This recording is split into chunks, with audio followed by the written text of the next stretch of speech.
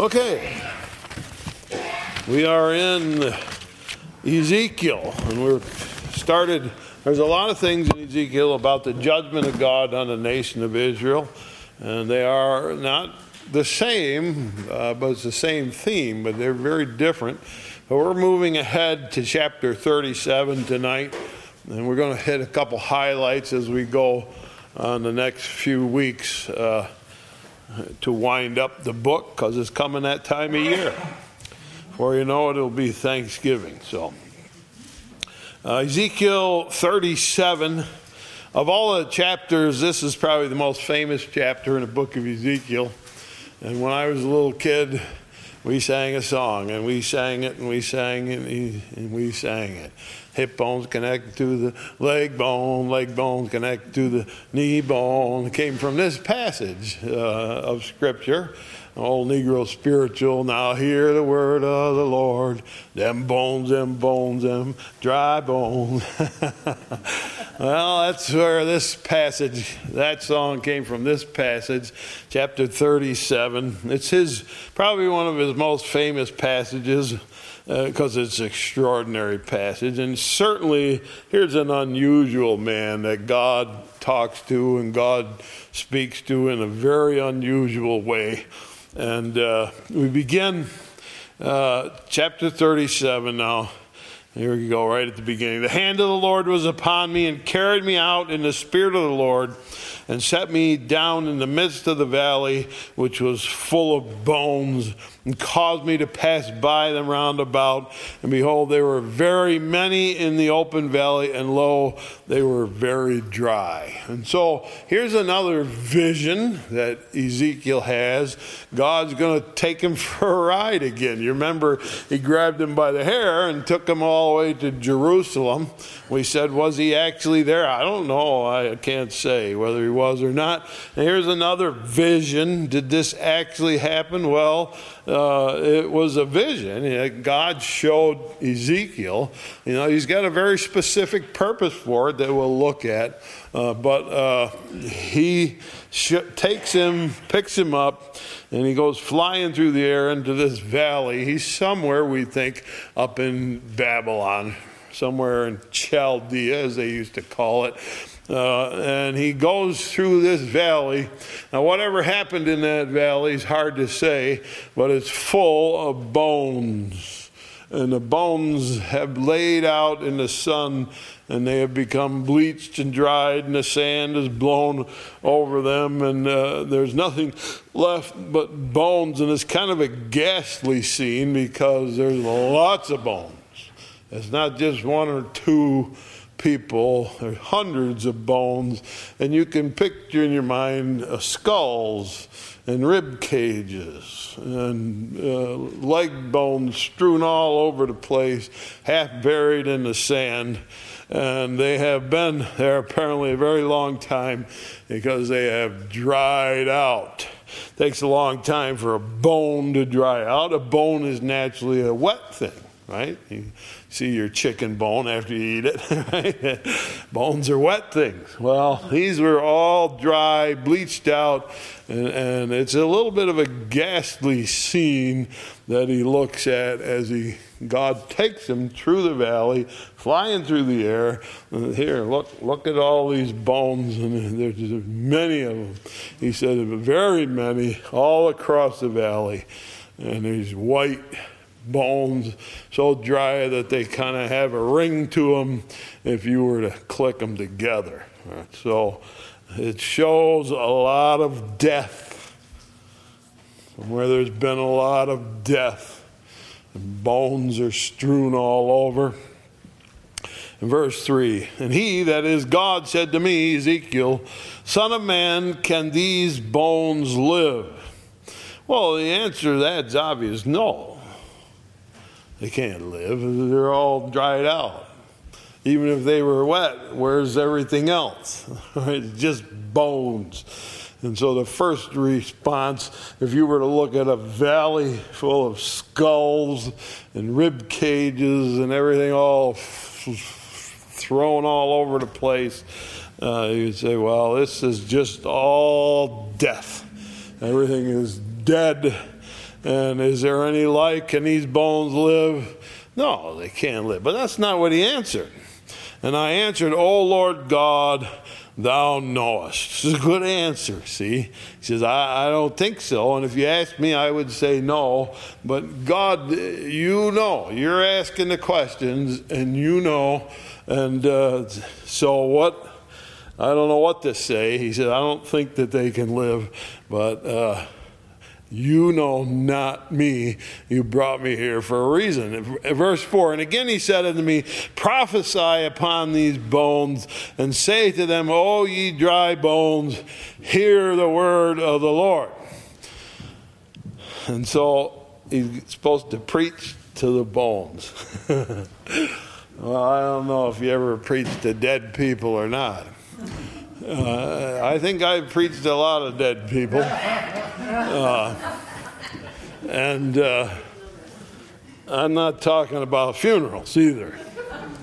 I'm talking about people that I had to urge sometimes, some places where I preach, to go out and take everybody's pulse and make sure, just to make sure, because there was no response, unresponsive. But he says to him, preach to the bones. And you first ask yourself, why? They're dead. They got no ability to hear. They can't do anything. And so you would have said, can the bones live? No, preach to the bones. Why? Be your first response. But verse 5, thus saith the Lord God unto these bones, behold, I will cause breath to enter into you, and you shall live. And I will lay sinews upon you, and bring up flesh upon you, cover you with skin, and put breath in you. Ye shall live, and you shall know that I am the Lord. So God says to him, yeah, you're going to preach to the bones and tell them you're going to know that God is real, because you're going to live again. And if you think about bones, they reach the point where they're all scattered all over. Our bones are held together by ligaments, right? Things like that. And if those are gone and rotted away, they've been there a long time. They've been there a long time. So he says, you're going to have to preach to these bones. So verse 7, I prophesied as I was commanded. And as I prophesied, there was a noise, and behold, a shaking. And the bones came together, bone to his bone. Man, that would make your hair stand up on end, wouldn't it? All of a sudden, all across this valley, you hear these rattling of bones as they go rolling and slipping and coming together. And that's how the song came from. Shoulder bones connect to the arm bone, connect to the... So, you know, and so these bones start to move, and they line up, and now you got a valley full of skeletons. They're just skeletons. They're just as dead as they ever were, only now they're organized like a church. All right, and so they're dead, but now they're organized. And verse 8. And when I beheld, lo, the sinews and flesh came upon them, and skin covered them above, but there was no breath in them. So as he watches, those bones begin to make a connection. The ligaments and sinews tie the bones together. Muscles begin to form and develop over the bones. And now we got this really gory look of just muscles and bone. And then suddenly skin's a wonderful thing, isn't it? I'm always amazed at skin. I think it's a great thing. One of God's great inventions. And suddenly these bodies start to be covered with skin.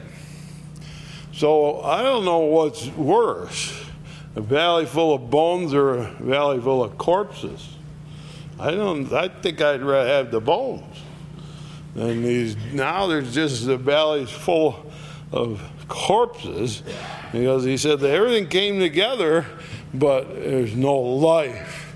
And he said unto me, prophesy to the wind. Prophesy, son of man, and say to the wind, thus saith the Lord God, come from the four winds, O breath, and breathe on these slain, that they may live. So I prophesied as he commanded me, preaching to a whole bunch of corpses. And breath came into them, and they lived and stood on their feet, an exceeding great army. Wow. That was quite a sermon, all right, that he preached. Now, let's see what it's all about. Verse 11. He said unto me, son of man, these bones are the whole house of Israel. And behold, they say, our bones are dried, and our hope is lost, and we are cut off for our parts. Therefore prophesy, say unto them, thus saith the Lord God, behold, O my people, I will open your graves, cause you to come out of your graves, and bring you into the land of Israel.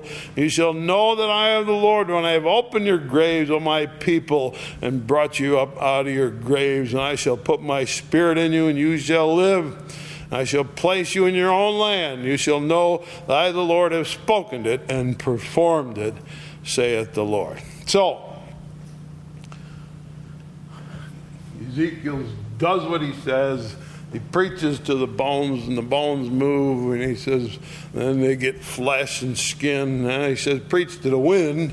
He preaches to the wind, and the wind comes whistling through the valley, and it puts breath in these, and they stand up a great army. It might be that they were once an army that was utterly defeated, and they're laying there with rusty swords next to them, and now they stand up again once more as a great army. And he says, here's what we're trying to do. We got a problem. In verse 11, he said to me, son of man, these are the bones of the whole house of Israel. Behold, they say, our bones are dried, our hope is lost, and we are cut off.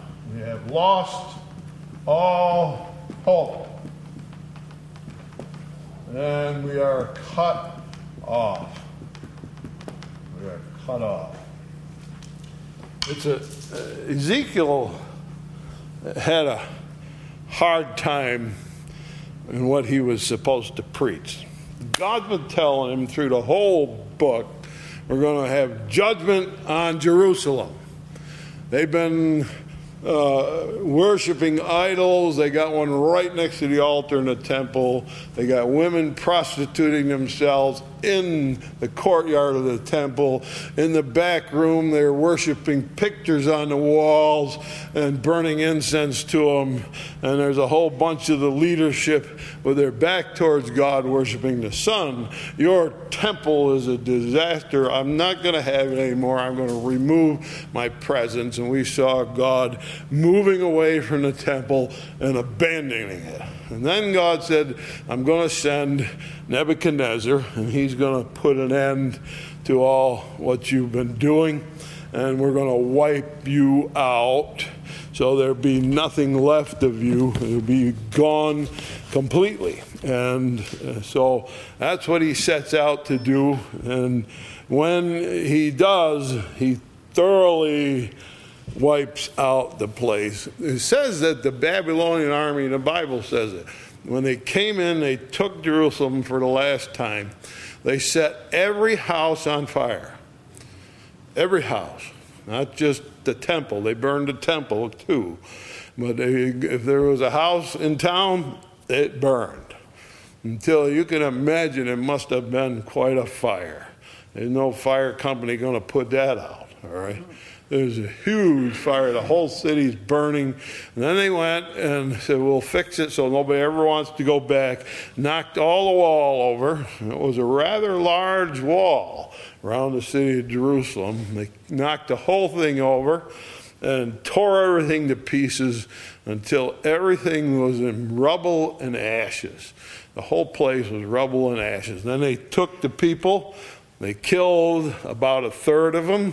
And when whatever was left, they said, you're going with us, and you're going off to be captive. So, Ezekiel's job was to tell them that that was going to happen, right? He kept saying, tell Jerusalem they're going to fall. And they said, no, we're not. God's on our side, and we're patriotic. And we're not going to have that kind of trouble. That's never going to happen to God's city. and God's people, Jerusalem. Well, he said, you're not my people, not the way you behave. And so it's going to happen. And they got mad at Ezekiel. They got mad at Jeremiah. Anybody who said that the city was going to fall, they said, you're being unpatriotic. Don't keep saying those things. And so the whole message was Jerusalem's going to fall, and nobody believed them. Well, then it did fall. Not just fall, it was utterly destroyed. And if you went by there, there's no people, there's no buildings, there's nothing. It's gone entirely.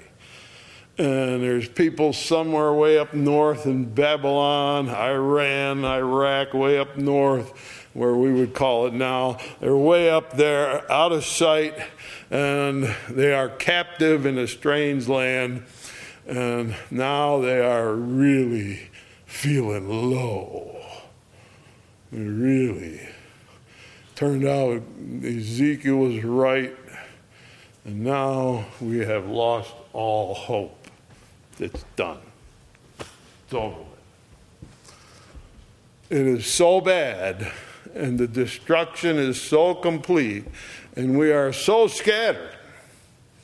Because they were all the way, Jews, captive Jews, went all the way from Greece, all the way across the desert, all the way out to Iran, spread out all over the whole area. And very few little colonies here and there. But they're gone. The nation's gone. The people are gone. Their worship is gone. They don't have anything that made them who they were. And so they're totally hopeless. And now they're going around. That's it. We're all finished. We will never do it again. It is over. Now Ezekiel said, no, it's not. It's not over. It's not over. Ezekiel, we didn't like what you said before, and now you're offering us hope. And there isn't any hope. See, no matter what he preaches, they don't like it. And he says there is hope. And so this is meant to show them, how bad can it get? Well, here's a valley full of bones that are burnt out, dry, bleached in the sun, separated and scattered. And he says, can they live?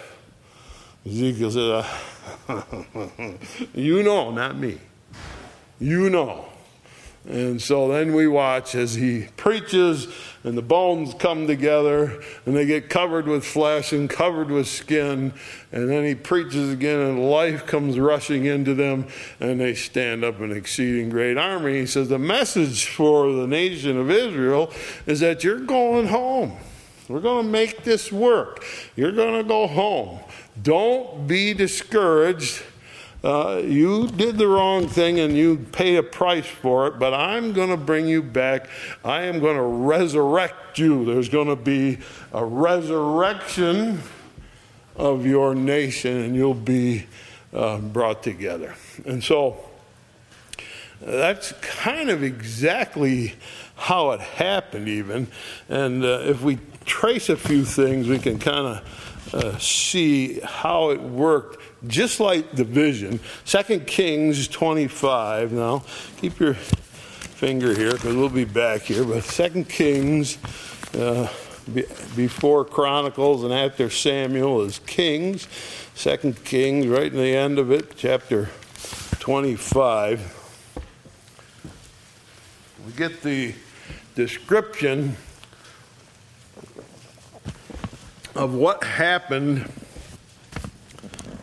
Total havoc that was in the fall of Jerusalem. 2 Kings 25, verse 8. In the 5th month, on the 7th day of the month, which is the 19th year of King Nebuchadnezzar, the king of Babylon, came Nebuzaradan, captain of the guard, a servant of the king of Babylon, unto Jerusalem. He burnt the house of the Lord and the king's house, and all the houses of Jerusalem. Every great man's house burnt he with fire. And all the army of the Chaldeans that were the captain of the guard brake down the walls of Jerusalem round about. Now the rest of the people were left in the city, and the fugitives that fell away to the king of Babylon with the remnant of the multitude did Nebuzaradan, the captain of the guard, carry away. And the captain of the guard left to the poor of the land to be vine dressers and husbandmen. And the pillars of the brass that were in the house of the Lord, the bases and the brazen sea that was in the house of the Lord, did the Chaldeans break in pieces, carried the brass of them to Babylon. There was a huge washing bowl made out of solid brass. And underneath it were 12 solid brass oxen, with 3 facing that way, 3 facing that way, 3 that way, and 3 that way. And they had this huge brass bowl on their backs, all made out of brass. And they said, we can use this brass. And they smashed them up and destroyed. That's the laver. It's called the laver, where the priest would wash and prepare to make sacrifices. Verse 14. And the pots and the shovels and the snuffers and the spoons and all the vessels of brass wherein they ministers took they away. The fire pans and the bowls, such things were of gold, and gold of silver, and silver captain of the guard took away. So he has stripped the temple of all of its furnishings. Golden candlesticks, golden bowls used in sacrifice, bowls used silver to catch blood when they're sacrificing animals, all gone. There's nothing left of the house of the Lord. It's burned to the ground. The vessels are gone. The laver is gone. Everything is gone. So the entire worship system of the Jews is dismantled and torn to pieces, and there's nothing left. That's why they feel like, how can we ever make this happen again? Now, over to the book of Ezra. Ezra, Nehemiah, Esther, and Job. You look at the book of Ezra.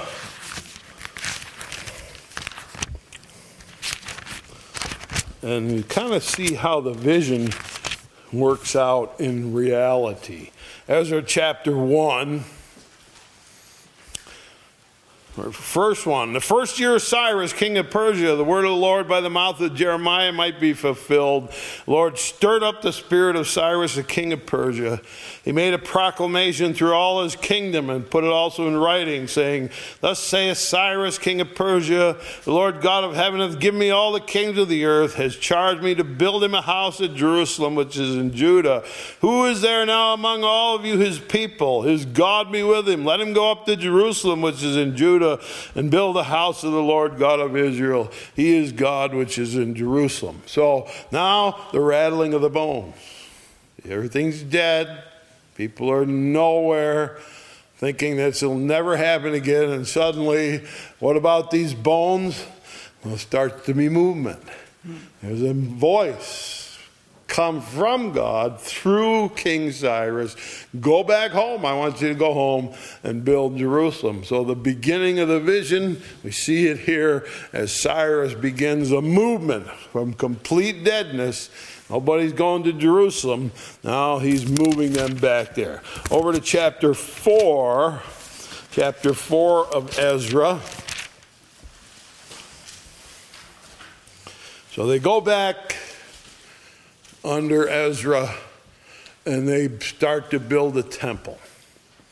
But, verse 23, chapter 4 of Ezra 23, when the copy of the king Artaxerxes' letter was read before Rehum and Shishah the scribe and their companions, they went up in haste to Jerusalem to the Jews and made them cease by force and power. Then ceased the work of the house of God which is at Jerusalem, so it ceased to the 2nd year of the reign of Darius the king of Persia.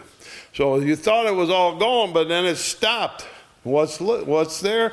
Just skeletons. They started, but it's still just skeletons. There isn't any life there. They've been stopped, just like in his vision. He looks across the valley, now there's a whole bunch of skeletons there. That's not much to go on. Chapter 6 of Ezra, over another page, and verse number 6. Now therefore Tatnai, the governor beyond the river, Sherebanai, and your companions and Arachites, which are beyond the river, be ye far from thence. Let the work of this house God alone. Let the governor of the Jews and the elders of the Jews build this house of God in his place. Moreover, I make a decree what ye shall do for the elders of the Jews of the building of the house of God, that of the king's goods, even the tribute beyond the river, forthwith expenses be given unto these men, that they be not hindered. So now the government changes, and they say, well, let's get that project going again. The king will help pay for it. So now we got skin, flesh and skin coming on the bones. It's not quite there yet, but we're getting there. And then a couple pages over to Nehemiah chapter 2. This is where the life is breathed back into those bodies. Nehemiah 2 verse 7.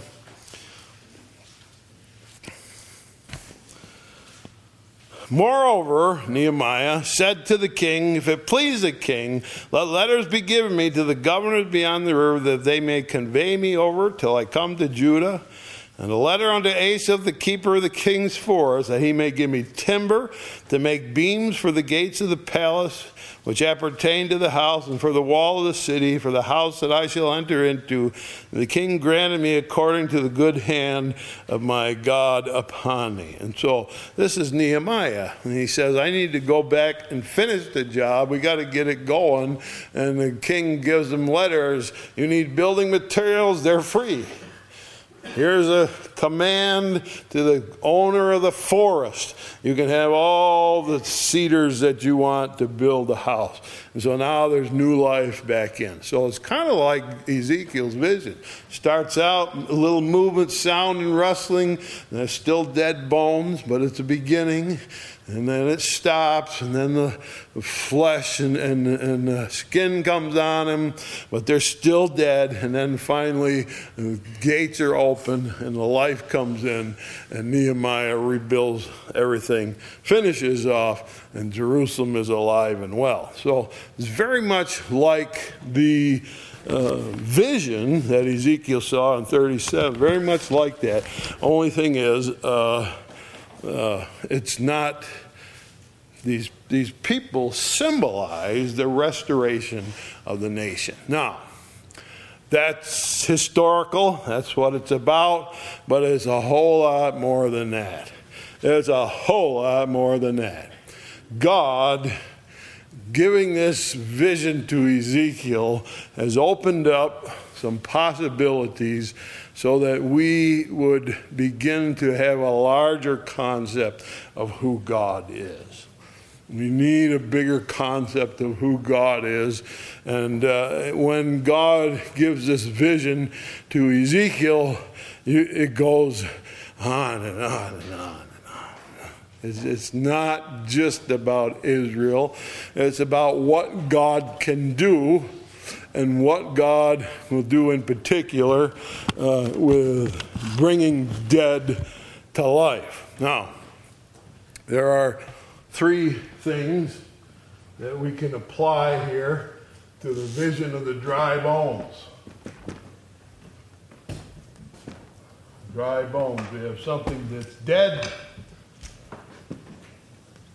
and there's no life, no way that life can come except God does it. All right? So we have three things to talk about.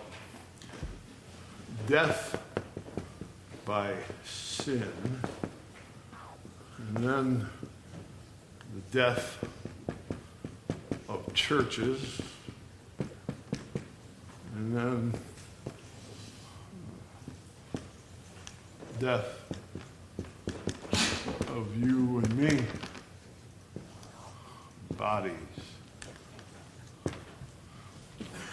Because the principles in the passage are much more than just the restoration of Jerusalem. The principles in the passage are the ability of God to take something dead and make it live. Not just hobbling along, When he makes a live, they stand up what? An exceeding great army. So it's a very successful change. And we start with the death of sin. If you look over at Ephesians chapter 2, very important verse, Ephesians, Galatians, Ephesians, and Philippians. You've heard of that one before. Ephesians chapter 2. There's a theme that runs through the Bible. It starts right in the book of Genesis where it begins. It continually goes through the Bible. And in Genesis, Adam and Eve sin. And there is a law, there's God's law that runs over all of creation and everything that he's ever touched. The soul that sins, it shall die. So here we have Ephesians 2, verse 1. You hath he quickened, or made alive, who were dead in trespasses and sin. They used to be dead, like the bones in the valley. But now they've been made alive, wherein in past time you walked according to the course of this world, according to the prince of the power of the air, the spirit that now worketh in the children of disobedience. He says you used to live a different way. What used to drive you, he says, was the courses of this world, or in other words, this world rejects God, doesn't believe in God, doesn't want anything to do with God. All right. And the prince of the air, prince of the power of the air is Satan. Satan is part of that rebellion. And so that attitude that the world carries, we don't want anything to do with God, and Satan carries, and from him we get the exact thing, I hate God. Right? That's what he thinks. I hate God. And so the world says we don't want anything to do with God. Satan says I hate God. And that you see coming to fruition now. He said, you used to be that way. You used to be dead. You used to be dead. What does he mean by that? Sin has made people dead. And he said, well, I'm not dead. I'm walking around. No, you're dead in a very specific way. Death by sin means you're dead to God in particular. And when I say dead, I like to use this word, unresponsive. Unresponsive. Because someone is dead is unresponsive, right? I shoot squirrels whenever I see one. If I get one, I'm going to get him if I can. And he's laying down there on the ground, and before I pick him up, I give him a little kick, see? If he goes like this, then I'm not going to pick you up so you can bite me. I want him to be unresponsive. So when a squirrel's on the ground, I just give him a little kick with my foot, and if he doesn't do nothing, he's dead. He can't respond when he's dead. Now, sin makes us dead, that is, unresponsive to God. We don't respond to God. That's what sin does to us. That's why Adam and Eve in the beginning, what do they try? First thing they want to do? Hide from God. As soon as they sin, the first thought is, we got to get away from God. Their beginning thought, the minute they do something wrong, hide from God. They're trying to get away from God. They don't want to respond to God. And so people say, well, what do you mean by that? Well, you know people, and I know people too, and if you said, let's talk about the Bible, I don't care about the Bible. Let's talk about God. I don't care about God. I can live my whole life, have nothing to do with God. I can ignore God completely. I don't need God to live my life. And so they're unresponsive to God. They are died, become unresponsive to God in their lives. And so that's what he says. You're dead in sin. You don't respond to God at all. You don't care about them. You're not interested in them. And so you're preaching. I told you I preached to dead people. And literally preaching to people who don't care and not interested. Doesn't move them. They don't feel anything inside responding to them because they're dead to God. All right. And you say, well, isn't everybody a little interested? No, there are people who aren't interested at all. They feel nothing towards God. They're dead. And so what can you do with people that are dead? Well, should you preach to them? Ezekiel said, preach to them dead bones? Yeah. What are you preaching? Here's what God said to you. God said to you. And he says, hear the word of the Lord. These bones can live. There can come life. It can be a quickening, or that is, we can begin to open our eyes and be responsive to God and feel God in us, speaking to us, and we begin to listen to what he says. People sometimes wonder how that happens. There's a song in your hymn book. It says, long my imprisoned spirit lay, fast bound in sin and nature's night. All right? He said, a long time I ignored God. I was dead in sin. I was unresponsive to God. And it says, thine eye, or the eye of God, sent to me light. Thine eye diffused a quickening light. I woke the dungeon flamed with light. He suddenly became aware of God because God sent light into my mind. You know, some people call that Calvinism. Just call it God. Don't worry about Calvin. He'll take care of himself. God trying to get through into the mind of people, into the heart of people, suddenly gives them a moment when they realize that God is real. Something happens to them. Something happens. Remember Bill Barton? Of course, I'm thinking a lot about Bill now.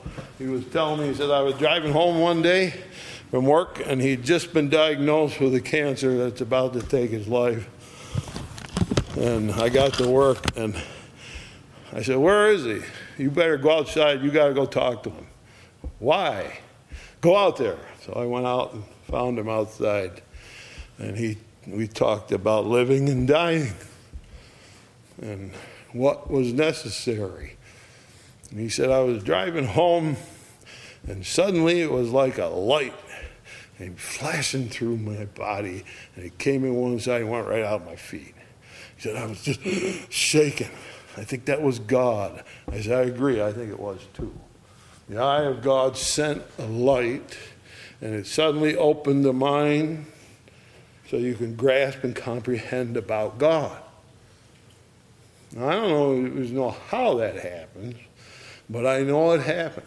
Wayne Dickinson just died here a week or so ago, and I remember he was sitting right over there where Bob's sitting on a Good Friday, and he had started to come to church by accident.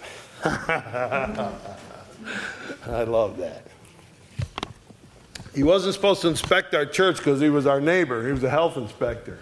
But the person that was supposed to come and do it just couldn't come, so he apologized to me over and over. I'm not supposed to come because I'm your neighbor, but I'm coming anyway. I said, well, that's fine with me. About a week later, he showed up in church, and a few weeks later was Good Friday, and he received the Lord on Good Friday. He said, I had the sensation I was floating on air. And I asked God to save me. had a sensation. I was floating. I never had anything like it before. Thine eye diffused a quickening ray. God sends into the mind a light that opens the mind and brings the ability to comprehend and take in God. And now, instead of being unresponsive, we become responsive and reactive and feeling towards God. That comes awake. And what is it? It's the bones, right? It's the bones coming together and having flesh and skin. And suddenly there's an agreement. As the light comes in, we begin to realize God's somebody we got to deal with. We got to work with God. We need to find out about God. We need to respond to God. When that happens, then there's a moment when we say, yes, I'm with you. I'm taking God into my life. I'm going to do this thing. It's going to be real. I'm going to do it. And that's when the air and the wind blows and there's life. You stand up and there's life. Jesus himself said what? The Holy Spirit is like a wind. It comes and we don't know where it came from, and suddenly there's life comes because of it. And so the Valley of Dry Bones is not just the history of Israel, but it is the dealings of God with man, where there is death and unresponsiveness towards God, and it looks hopeless, like they could never possibly respond to God. Sure enough, there it comes. And I got to the point where somebody would say, or I would say in my own mind, I don't think that person is ever going to respond to God. And I'd stop and I'd say, that means they'll be coming to church Sunday. I've seen it over and over and over. I meet somebody and say, that person's not interested in God. That person doesn't care. They're never going to respond. And then next thing you know, they're sitting in church.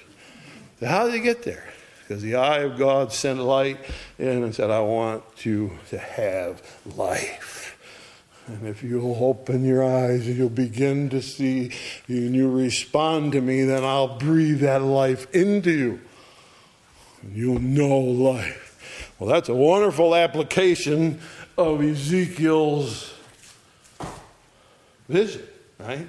It's more than just the history of Israel. It's the history of the human race being unresponsive and dead to God, now made alive. Can these bones live? And we look across people, we see they're never going to believe in God. I used to say that about Bill. I said, I like Bill a lot, but he's never going to come to church. And he was sitting right there. I said, how did that happen? I didn't do it, but God sent a ray of light and opened the door. And there was a responsiveness now to God. And so it is with many people that I've seen how God brings to life by opening the mind and beginning the first response towards God. And God does that. And so that's one of the applications. And so I say you preach to dead people. Yeah, certainly have. People who don't care, who aren't interested, who do not want to know. I had one guy, he sat through 2 or 3 sermons, and he came up to me and he said, I know everything about what you're saying. I already know it all. I thought, oh, you learned quick in 3 weeks. Learned the whole thing. What was it? It's not that he knew it all. What? He really wasn't interested. He just didn't care. And then his brother committed suicide, and I went to the funeral home, and he said, you got to pray for him. You got to pray that he can go into heaven. I said, sorry. I can't do that. I can't do that. There's nothing I can do now. The time has passed. And that really changed that man's thinking. Oh, he was mad at me. He'd have killed me that night if he could have. But that's the beginning of light sometimes, when we find ourselves in opposition to God and suddenly realize we need him. We need him. We don't want to be told what to do. I want God telling me what to do, making my decisions for me. But boy, all of a sudden we sure do need him. That's awakening in the mind as people come to God. Now, I said churches die too. And we're sitting in the one that died. 1959, they had the last service here and closed the door. It died. Church died. It was dead. Unresponsive. No spiritual life. They could shut the door and walk out and it was over. It's finished. And then resurrection. Huh? And there's life going to come back to the church. The history of the church from the very beginning all the way through. History of the church is they go along, get off course, and get deader and deader until they're dead as a doornail. And God's got to do something. The Catholic Church got so dead, they were charging money to you just so you could be forgiven. Called an indulgence. Pay us, and we'll allow you to be forgiven. How wrong can you get? That's as far off as you can get from what really is. And along came this little monk named Martin Luther. And he said, that ain't what I think. He said, I think you're going to trust and believe in God, and that's what you need to do. And so what they do, they hauled him up in front of the council, condemned him to die.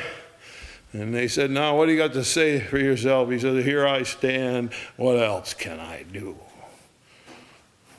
And if it wasn't for the German princes who took him, they'd have killed him. All right, but he brought life back into a dead church. The Anglican church in England got to be dead as a doornail.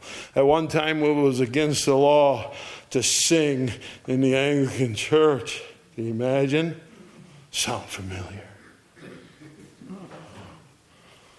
It was against the law to sing in the Anglican church. And so this guy named Wesley said, you come out of my barn. I'll meet you in the field. I'll see you on the street corner. And we'll sing. And we'll preach. And we'll preach direct messages that you can understand. And suddenly there was a resurrected church. As a Methodist church became a place of new life. And so through history, you can go through it over and over and over and over and over again. And see, the church dies and becomes unresponsive, and God comes along like with the dead bones.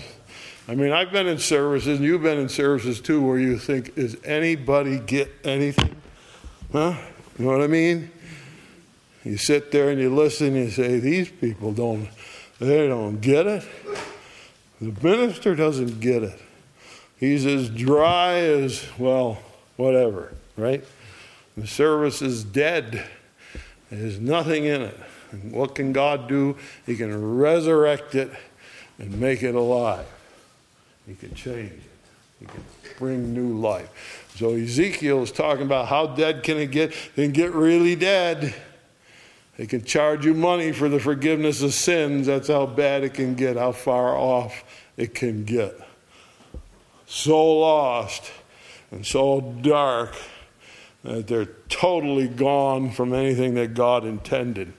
And then God brings up a little German monk and he says, let's make those bones live. And they do. And they do. So God has the power not just with sinful individuals to quicken in their hearts and bring life, but with whole churches to change them and bring life into them. And then, of course, the ultimate goal of it is you and me. 1 Thessalonians. Back your Bible, all the T's are together. Timothy, Titus, Thessalonians, and then Timothy and Titus. 1 Thessalonians.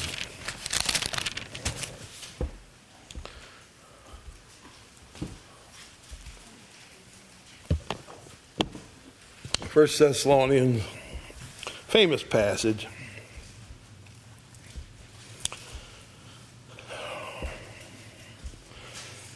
We get told of something that's going to happen in the future. 1 Thessalonians 4, verse 15.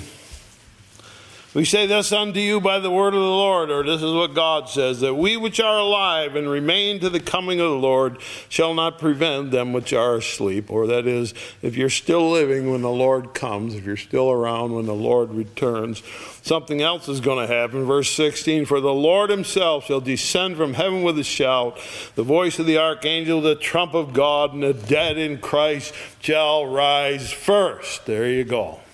There's the resurrection of the dry bones of Ezekiel. This time it's your bones and my bones. My bones down in the graveyard, all dead and dried up in some box down there, because I'm not going to let them burn me. I'll be in some old box all dried up there. And you'll say, can those bones live? And then that trumpet's going to sound. Boy, we're coming out of the ground. That's why we bury people like we do in the cemetery, facing east. Because Jesus said he's going to come and show himself out of the east. And so when that trumpet blows and we sit up, we're looking east for him. He's going to come back to life again. You are literally going to be like the bones in the valley. You are literally going to rise up. You are literally going to have a new body. That's a literal thing. You will be given a brand new flesh and a brand new body. It'll all come together, and you'll come out of your grave alive and well and have a new body, and you go forever with the Lord. Verse 17, we which are alive remain shall be caught up together with them in the clouds to meet the Lord in the air. So shall we ever be with the Lord. Comfort one another with these words. Get used to it. He says this is what's going to happen. It's going to be a fantastic thing. We're going to rise from the dead. All right? And we're going to literally, that's going to happen to us. So when he says, Son of Man, can those bones live? He's talking about you. You and me. Can these bones live? These bones are getting older, right? Some of you know, right? They're getting older. They don't work as good as they used to. They're a little bit slower, a little bit weaker as time goes by. And as they slowly fade into oblivion, have no fear, because God said, can these bones live? And the answer was yes, they can. So you and I are a strange bunch of people. We walk around thinking we're going to rise from the dead. Go out and ask people who are spiritually dead, who don't respond to God, you think you'll ever rise from the dead? So you've been watching Halloween movies or something. You know, you think Jason or whoever it is guys that are supposed to come back from the dead. You must be crazy. What is it, The Walking Dead? Is that the one that, no, I've never seen it, but The Walking Dead. No. Much better than that. We're going to rise up from the dead and go up to heaven, and it's going to be the time of our life. I'll tell you what, nothing like it. I can't wait to get there. It's a fantastic thought. You think, what are they doing there? Well, I want to go see. I'd like to see. I just have a thought, though. Because it says they're going to bring down the city. The New Jerusalem is going to come down from heaven to the earth. I think they're building it now. Getting ready to bring it down. And that on our back walls, a list of names. And some of those fellows were carpenters, and some of those fellows, they're up there working. They're not. You don't go to heaven just to float on a cloud and play a harp, unless you're good at it. Maybe, there are some that might be good at it. Right. But you're going to work. And as I understand the city of Jerusalem, as we've tried to figure out from what the Bible says, when it comes down out of the heaven, it'll cover a landmass the size of Europe. That's a big city. That's a big city. And what happens then?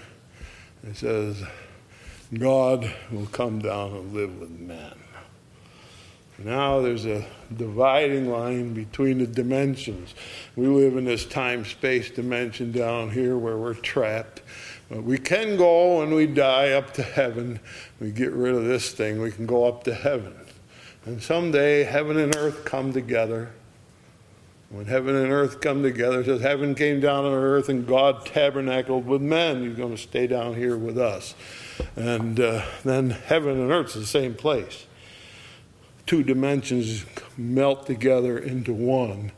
And that fantastic city that they're building up there will come down here. And you've never seen anything like it. See, when you say this vision is for you and me, that's what we're talking about. We're talking about a future that your mind cannot comprehend. My mind can't wrap itself around. The stuff we know is enough to make me want to go right now. No more sickness, no more sadness, no more sorrow, no more pain, no more death. Is that, you want to go there? Amen. You kidding me? Let's go. That's where it is. And God shall be with his people, and he'll dwell among them. We won't even need the sun anymore. What do you need the sun for? You got God. Huh? There's no need of moon or sun or stars to shine. No need of moon or stars or sun to shine by day. It is the new Jerusalem that shall not pass away. That's where we're going. So the resurrection for us is a literal resurrection. His old dry bones. And the question, can they live? And Ezekiel says, you know. And God said, you're right, I know. And they can. They can. Jerusalem is going to live again. Dead souls who are unresponsive to God are going to come alive and respond and live again. Churches that have laid down their armor and fell down and died dead in their tracks are going to stand up and live again. And you and I someday, when they call us out of the ground, are going to come alive and live again like you never lived before. Yeah, see, and they thought all hope is lost. To me, it's nothing but hope. It's all hope. It's all hope. It's all delightful. It's all wonderful. That's a pretty good old passage Ezekiel had, isn't it? Yeah. Yes, it is. I'm going to finish it. I hardly ever get to finish anything. There's a little bit here I want to finish because I think it's pretty fascinating. Verse 15 of chapter 37 of Ezekiel. The word of the Lord came unto me again, saying, moreover, thou son of man, take thee one stick, write upon it for Judah, for the children of Israel and his companions. Take another stick and write upon it for Joseph, the stick of Ephraim, for all the house of Israel and his companions. Join them together into one stick, and they shall become one in thy hand. Right. Verse 24, David my servant shall be king over them. They shall have one shepherd, shall walk in my judgments, observe my statutes, and do them. They shall dwell in the land that I have given them. Now, historically, the kingdom had divided in two. The southern part was Judah, called Judah with Jerusalem as its capital. Northern part was called Israel. There were 10 tribes in the north, 2 tribes in the south. And down south was one that lasted the longest, but Nebuchadnezzar destroyed the southern kingdom of Judah. And he said, now take a stick in your hand and write on it, Judah. Take one over here and write Joseph, because the main tribe of the northern kingdom was Ephraim, which was Joseph's younger son. Write on this one Joseph and Judah, and then put those 2 sticks together and glue them up tight so you got one stick. We're going to tie those 2 kingdoms together, and they're never going to divide again. What else are we going to tie together? Jews and Christians. Tied together. People who sit on the other side of the fence and throw rocks at us because we read the Bible this way. Somebody over there that says, well, you didn't hold your nose right when you said that. All those foolish little arguments. all glued together into one stick, God's people. And we'll see how petty we have been when God says it's all going to be one stick now. We're all going to serve the Lord together. You're going to lay down those things, and I'm going to tie you together into one body, the body of Christ. And who's ruling? David, he says, or the son of David. So God said to David before he died, you will always have a son on the throne. And you follow history, and then it came to an end. When did it come to an end? Well, a couple hundred years before Jesus came to this world, there was the last Jewish king. And then along came Herod, who was of Edomite. He wasn't even Jewish. He's the king then. You say, the Jewish kings are gone. No, there's one more. Jesus. How did he get to be king? Because he ascended up to heaven. And what did God say? Sit down on my right hand and reign till thine enemies become thy footstool. He's the king, and he is king because he has a never-ending life. So you sit on the throne forever and ever as the son of David. And that means all one, united together, glued together into one kingdom. The kingdom of our Lord and of his Christ. Of the increase of his government there shall be no end upon the throne of David to order and establish it. And he shall reign forever and ever. He shall reign until all his enemies are put under his feet. That's where we're going. I got to stop. Because I could go a long time. I got to stop. And so that was Ezekiel's most famous passage. But there's good ones coming still. Thank you. I'm finished.